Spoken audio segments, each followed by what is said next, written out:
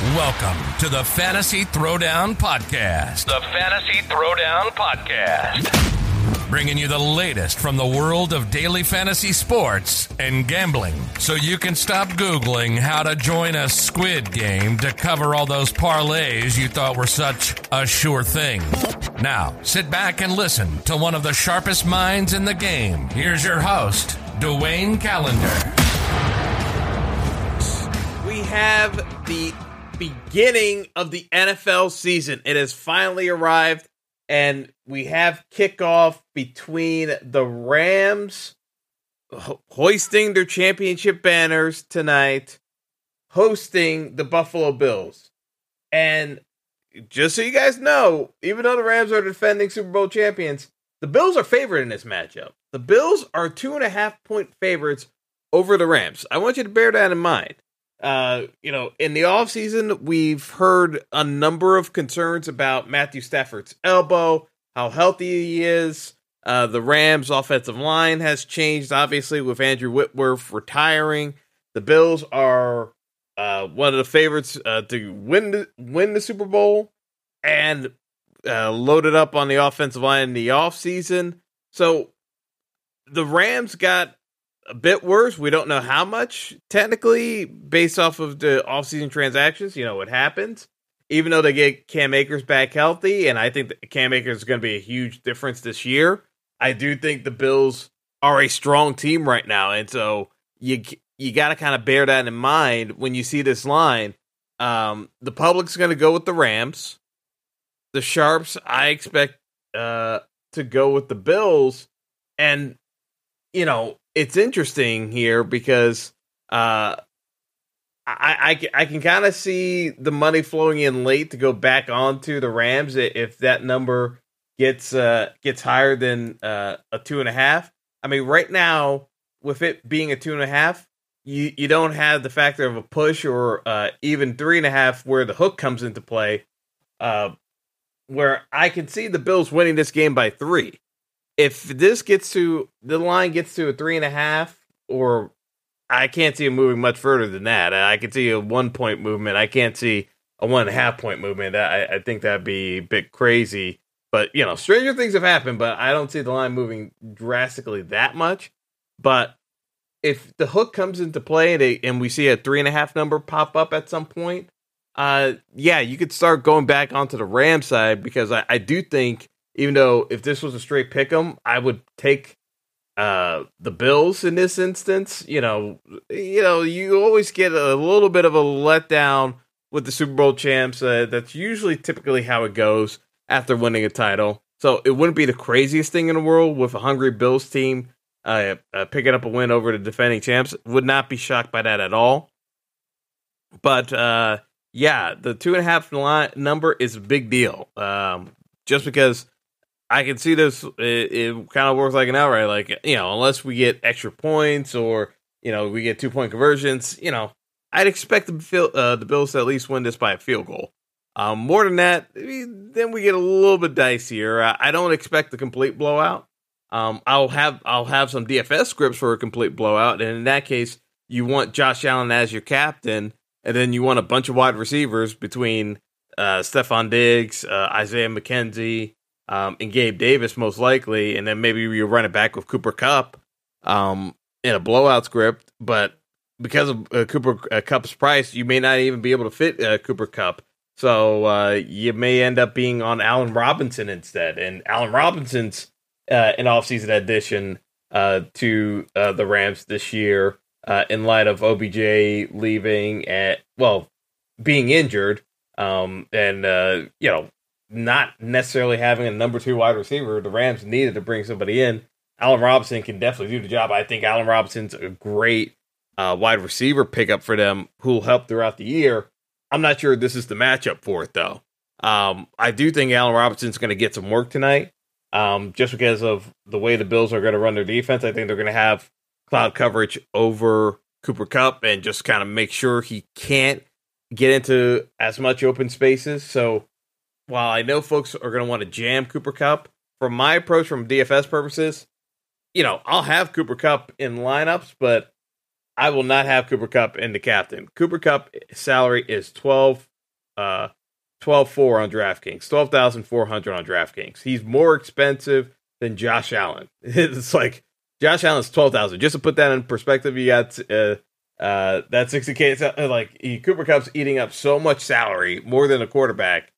And realistically, if you're playing Cooper Kupp, you want to correlate it with a quarterback, and Stafford's 10.8. Like you're sucking up all your salary. So I think the folks who are going to play Cooper Kupp are going to play Matthew Stafford captain to try to do some salary savings.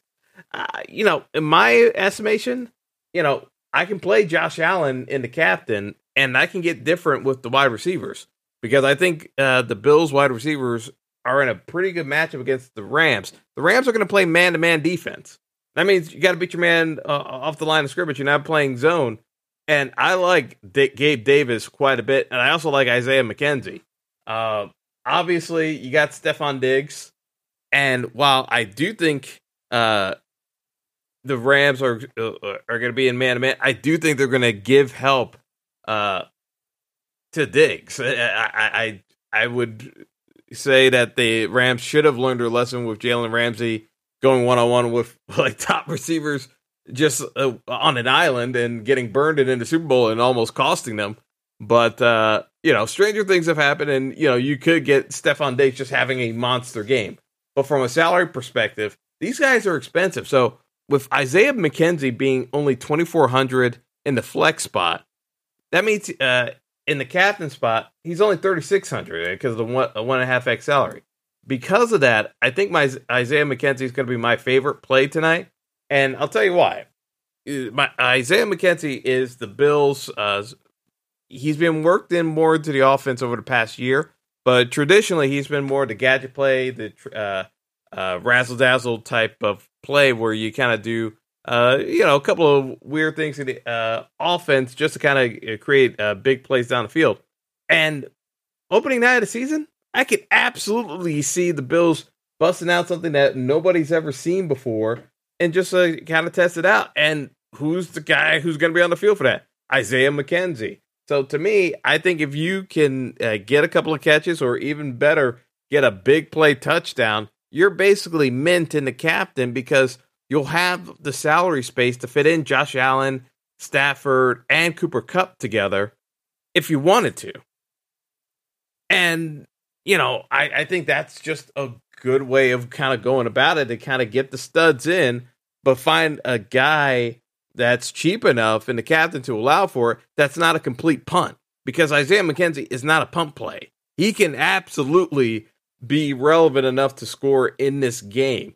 And I could also see playing Gabe Davis in the captain. Gabe Davis is 7,200 in the flex, but in the captain, he's going to be a 10.8, which is more than manageable.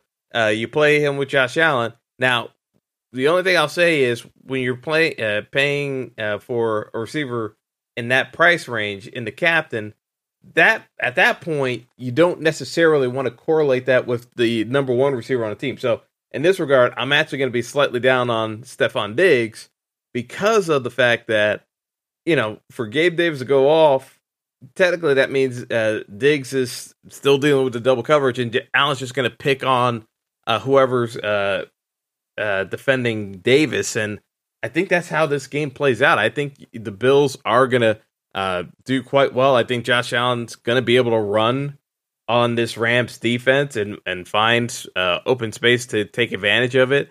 That's kind of what Burrow was able to do in the second half as well, kind of scramble and get down the field as well. And Josh Allen's way better at it too. So to me, I think Josh Allen scrambling is going to be a big deal too. So, I don't have any issues with putting Josh Allen in the captain, but I do like putting his receivers there for the salary savings, and then you can fit in some more of the studs. And, if you truly think this game gets out of hand with the Bills, they are going to run with Devin Singletary as the lead back. So I don't think you necessarily have to worry about the Zach Mosses of the world taking up carries from Singletary. I think it's going to be Singletary's backfield.